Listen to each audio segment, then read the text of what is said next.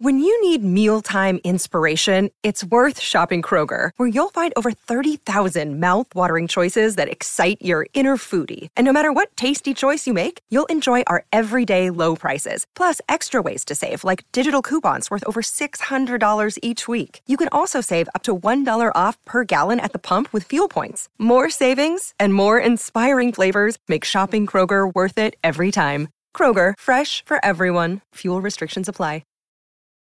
Families have a lot going on. Let Ollie help manage the mental load with new cognitive help supplements for everyone 4 and up, like delicious Lolly Focus Pops or Lolly Mellow Pops for kids. And for parents, try 3 new Brainy Chews to help you focus, chill out, or get energized. Find these cognitive health buddies for the whole fam at ollie.com. That's OLLY.com. These statements have not been evaluated by the Food and Drug Administration. This product is not intended to diagnose, treat, cure, or prevent any disease.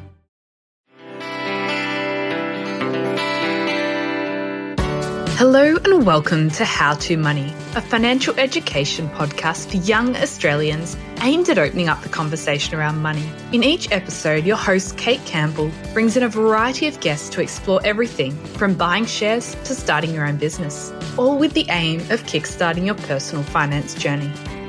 Just a quick reminder that everything we cover in this podcast is for financial education purposes only, and we are not giving you any advice. If you do want advice, please seek the help of a qualified and competent professional and do some research. Remember, it's your money, so take control. Hi, Pariti. Thanks so much for joining us on the How To Money podcast today. Thank you so much for having me, Kate. I'm really looking forward to it. Awesome. So before we jump in, I'd love to hear a bit about you and how you ended up working in the financial services industry. Yeah, so I think like many people, I'd had a couple of touch points earlier on that made me interested in finance and money. Like I'd read, the Rich Dad, Poor Dad book, and I was studying a commerce degree as well. So I did a commerce law degree, and towards the end of that degree, I think there were a couple of really pivotal experiences that I had. The first being I was working at the Cancer Council in their pro bono department, really talking to people who were affected by cancer and as a result of cancer were struggling with their finances because cancer is quite expensive.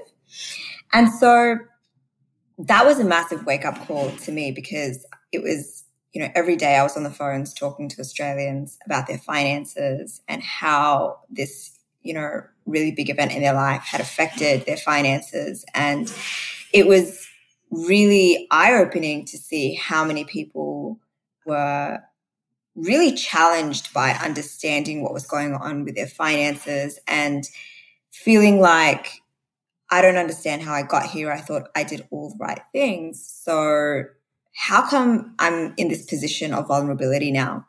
And that really alerted me to just how many people don't understand the basics around money and they wing it for a really long time until a crisis situation reveals their vulnerabilities. And so that was a really, I think, informative experience. And then I think a little bit later on in my career, I just started to see that again, but in a more natural setting. I started to see that in my friends, in my family, that pretty much no one really knew what they were doing, regardless of age, income, profession, whatever their background was. It just felt like most people were really confused and were kind of winging it.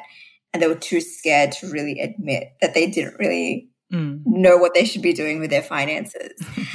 And I think that curiosity around why is that such a commonplace problem led me down that rabbit hole of researching, what are the solutions out there? And in Australia, at least, financial advice is prohibitively expensive. So a very small percentage of Australians engage financial advisors, and part of the reason is cost. And so really that kind of just sparked this feeling that there must be a way to empower people with financial skills and capability that is not so expensive, that's more affordable, and that really focuses on an individual's ability to manage and make good decisions as opposed to relying on somebody else to do that for them. Absolutely. And I always think outsourcing all your financial decisions, it always means you don't make the mistakes and learn from them yourself. You're paying someone else to make those mistakes and learn the lessons. So it's always good to at least make some of the decisions yourself. Totally agree. And even if you're not the key decision maker, having that skill set means that you can have more participation in the decision making. So a lot of people come to us because they may already have a key decision maker around finances, be it their partner or a financial advisor, but they just want to understand enough to be able to have informed conversations and be part of the decision making so they don't feel blindsided by what's going on. Yeah, and they can common sense check the recommendations. Exactly. Yeah, and absolutely. And it's just after the Banking Royal Commission last year, it's getting even more expensive for financial advice, which is quite challenging. You've only got a small amount of money and you're trying to make a decision. It's whether you can actually afford it. Yeah. And on top of the affordability, I think, trust is at an all-time low after the Royal Commission. And really, I think the more empowered you can be, the more you are going to feel that sense of control over the decisions that take place with your money. And you're going to feel equipped to identify red flags and to be able to identify, is this a good decision or is this in my best interests? So I really do think that, the stronger your capability is, the more comfortable you're going to be in those decision-making environments. Absolutely. And these experiences inspired you to start Skilled Smart, which is a pretty unique offering in the Australian market as a fitness boot camp for your finances. Yeah. So, ultimately the solution that I came up with, and it may have sounded naive at the time, but the way that I thought about it was, hey, if you can't afford a personal trainer, you should still be able to go to group fitness classes. And that group fitness model did not exist for personal finance. The effort was really to create a bit of a money school for adults, right? So a place that you could come in, you could learn, and the only thing that you were really getting out of it was education. There's no product push. We don't get commissions off the back of anything that we talk about. So it's really designed to help you just make better informed decisions and create a space where you can feel comfortable opening up and talking about money, and just a learning environment, essentially, which I think didn't really exist. And people really felt that I'm either going to my family or my friends, or I don't really know who to turn to.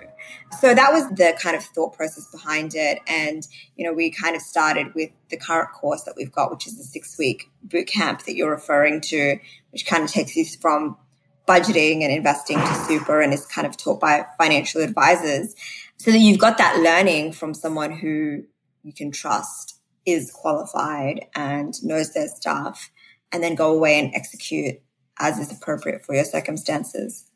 Because it's definitely something you have to learn, because we don't get taught it in schools, and it can take a long time to DIY Google it all yourself. So it is definitely pretty cool that you can actually just go to a boot camp for your personal finances now. Yeah, and I think what you said is really key, in that what we see a lot is people get overwhelmed when they try to do it themselves, because they start down one, trajectory, but then they're going through all these rabbit holes, like they're trying to understand tax, and then they come across a word they don't understand, and they're like, oh, what does that mean? And they go down that rabbit hole. And so there's so many rabbit holes that you can go down that can be really overwhelming.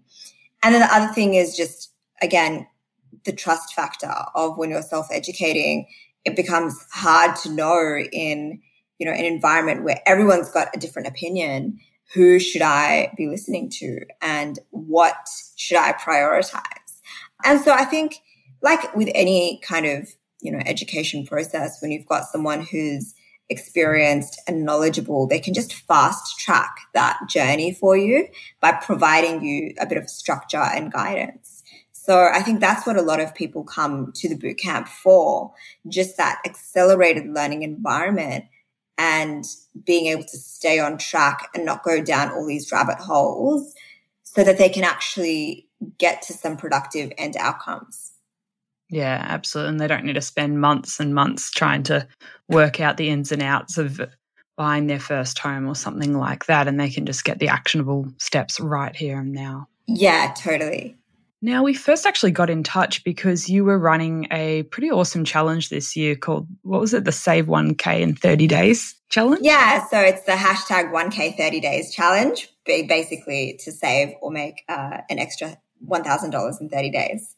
Yes, that was a really interesting way to actually start the year. And I know you mentioned that you actually took this challenge yourself last year. So what actually inspired you to do this last year and try to save $1,000 in 30 days? Yeah, so I think the trigger was actually we had decided that it might be, my husband and I had decided it might be time for us to move house. You know, me being me, I thought moving house isn't hard enough, so let me add some challenges to that. Yeah. But really, it was just, I think, I just wanted to try it out for a bit of fun. And then we decided that we were going to move house, and I saw it as an opportunity to really declutter, really. So I wanted to get rid of a lot of stuff, and I was like, oh, I'm just going to, put it out there. And, at the same time, if I'm going to go all this way, I might as well, set a bit of a challenge for myself and make it fun. And I think for me, a driver in terms of why I wanted to do that challenge at that time was I wanted to offset the cost of moving house. So, there's your moving costs, your removalists and all of that. And I was like, oh, wouldn't it be cool if I could just completely offset that cost? And it was just a bit of fun for me at that point. And it was just good timing. It aligned with, a big change that we were already doing. But then when I started doing it, I had so many of my friends and family being like, oh, this is so cool. What are you doing? How are you doing it? And so it just started a lot of conversations. And so I really just wanted to package everything that I'd learned into an ebook and do a bit of a public challenge. And I know the new year tends to be a really great time for people because they're, they're motivated and they've got their New Year's resolutions. So we thought we'd kind of put that all together and, launch it in January. And yeah, it's been a lot of fun watching everyone kind of partake in the challenge over the last month. Yeah, absolutely. And because so many of us do set financial goals in our New Year's resolutions, but by the end of January, they've been forgotten. Exactly. So I thought it would be perfect as a way of, I think social accountability is something we don't talk a lot about in terms of just how motivating it is when you're doing things together with other people, when you have a community and it's not just you in isolation. And so part of the reason for doing the challenge so early in the year was just to help people keep on track with their goals a little bit longer than they might ordinarily do if they were just doing it on their own. So that environment of doing it with other people and seeing what other people are up to might inspire you to just stick it out a little bit longer. Yeah, and if you're not used to talking about finances with your friends and families, doing that challenge can be a really easy way to start opening up the topic because it's pretty safe to say, I'm just trying to save $1,000 in 30 days. I mean, that can't tread on too many toes. So it's a good sort of starting point. Yeah, and I think it's also a little bit more fun in the sense that I think a lot of the conversations around money can be quite heavy. They can, be full of judgment or shame or embarrassment or confusion. And so, the $1,000 in 30 days is a little bit more, it's a little bit light, it's a little bit fun. You don't have to reveal why you're doing it or what you're saving for, but I think it can inspire some conversations that are a little bit more lighthearted. And I think that's really important in the context of a topic that is usually quite hard to talk about. Absolutely. And what were some of the steps that you took last year to save an extra $1,000 in 30 days during that moving period? Yeah, so my sales hustle was pretty hard. I think my husband got a little bit worried I would sell pretty much anything that wasn't nailed to the floor. So, I got a little bit carried away with that. And I think the vast majority of my money came from that. So over $700 came from selling anything that we didn't use on Facebook Marketplace. I also saved a lot on rent, actually. So we found a place that was a fair bit cheaper, like $40 a week cheaper than our current location, even though it was bigger. And, I think the market kind of allowed us to find that place. And we actually negotiated down. So It was listed, I think, $20 per week, more expensive than what we got it for. We hustled pretty hard on the negotiation front. And then a lot of it was, trying to find the loose ends. I remember finding money under counters and, just wherever I could find it. That ended up being a bit of a Easter egg hunt as well. Yeah, I find one of the worst places to find money is going into your phone and Apple subscriptions and working out all these things that you forgot you're subscribed to. Oh my goodness. It doesn't remind you. Subscriptions are a massive thing. And I think a big part of, finding savings opportunities is actually tracking your money so you can see where it's going in the first place. And sometimes you find out oh my goodness, I've been paying for a subscription for years that I no longer use. So really having visibility into where your money is going is so key to finding opportunities to save in the first place. Yeah. And you opened up this challenge to everyone this year to participate in. So what were some of the cool ways you've seen participants this year save or earn extra money during the challenge? Yes, that was probably the most fun part for me, just watching, the different strategies that what people were employing. Yeah. And so we had some really cool stories. I think one of my favorites was the girl who came first in the challenge. She was house sitting. So she'd kind of given up her regular accommodation and decided to house sit and effectively just saved 100% on rent cost, just to look after someone's pets in their house while they were on holiday. And I think she's planning to try and continue house sitting for as long as she can. That was huge because rent's such a big expense for most people. But, we had people doing no spend days. We had people converting their flyby points into gift cards. I myself had expired gift cards that I, went and tried to get an extension on and packing lunches. We had people biking to work instead of taking public transport. Oh, we also had a girl hire out her car space. So she was like, I'm just going to park at work and then I'm going to rent out my car space at home. So she made a pretty clean $200 off that.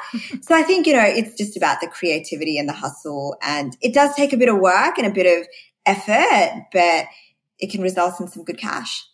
Yeah, it's almost a good idea to do it in January every year just to clear out old subscriptions, work out if there's any new apps that you can make a bit of cash on the side, like renting out your car space. Yeah. I know you can rent out your garage now too. I was seeing an app that you can do that. There's Airbnb versions for everything now. I think there's an Airbnb version for your pool even. You can start renting out your pool in the backyard. So there's quite a lot out there on the sharing economy that you can monetize now. Yeah, and I know I was interviewing a young guy in Sydney a few months ago who now has a platform called Gecko, and you can just rent out your items. So if you've got a whole speaker system and someone wants to have a party and they don't want to have to buy it, they can rent it off someone in their local community. So that there's so many cool ways now to just make a little bit of extra cash without actually having to do too much work. Yeah, and I think we live in a very lucky era of having the possibilities that the internet provides. And so I'm definitely a big advocate for finding those opportunities in your life that could just bring in, even if it's just an extra $100 a week, that could be a really big difference for someone. So it's just all about the hustle and the creativity, I reckon. And I know some people that if they're saving particularly for a holiday at the end of the year, they'll start some sort of side hustle or making a bit of extra money and put that money straight into their holiday fund so they don't have to cut too much out of their everyday spending.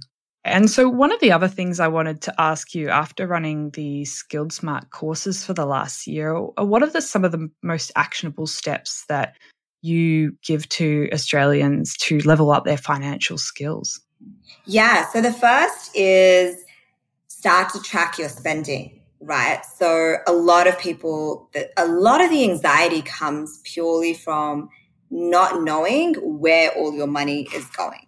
And so whether it's a spreadsheet, whether it's an app, whether it's, manually putting things down on paper, it's really about understanding where is your money going. So that's the first thing that we look at. Yep. So that's the first thing. And that in itself really takes away so much anxiety for people because they can finally see on paper where's all my cash going? Where do I need to adjust? Where are the opportunities for me to save? And that is the process that I think most people resist and they don't want to do. So if you can really carve out a weekend, pour yourself a glass of wine, do whatever you need to do to really just take that time to undertake that process, you're going to get a lot of clarity on your financial position. So step number 1 is tracking your money. And then the other big thing that we really talk about is getting out of credit card debt. So if you've got credit card debt, I think a lot of people, they've got a little bit on their credit card, maybe under $5,000, and they're kind of just not prioritizing paying it off because they don't think it's that big a deal. I think of credit card debt as the cancer of finances in the sense that it is so toxic. And I think it becomes so normalized that we just don't realize how toxic it can be.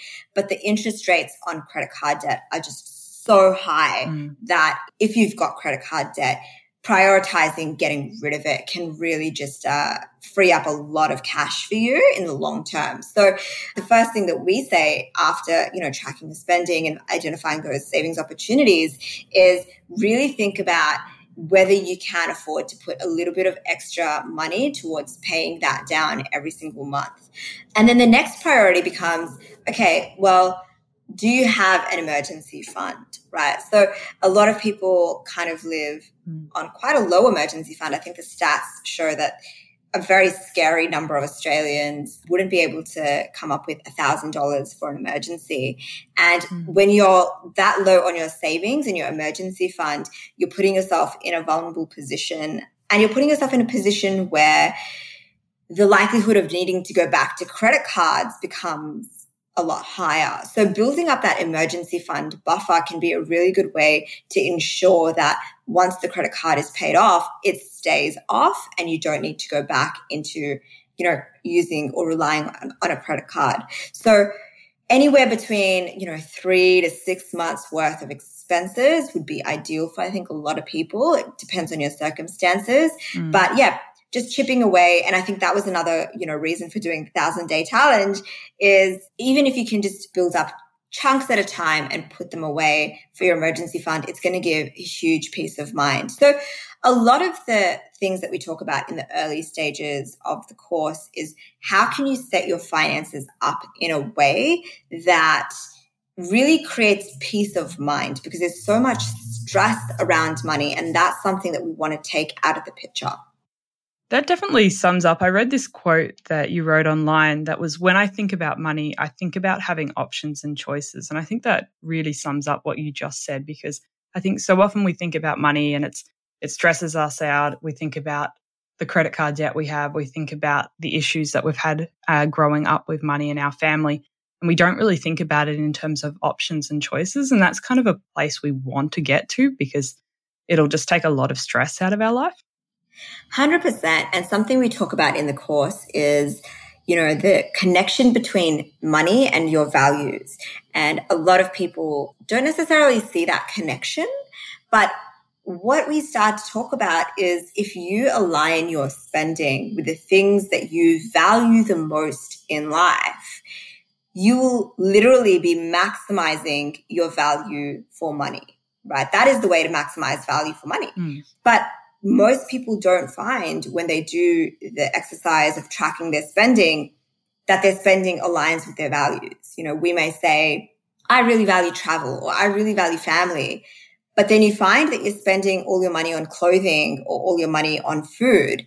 And so your behavior is really saying something quite different to what you're saying you want your priorities and values to be.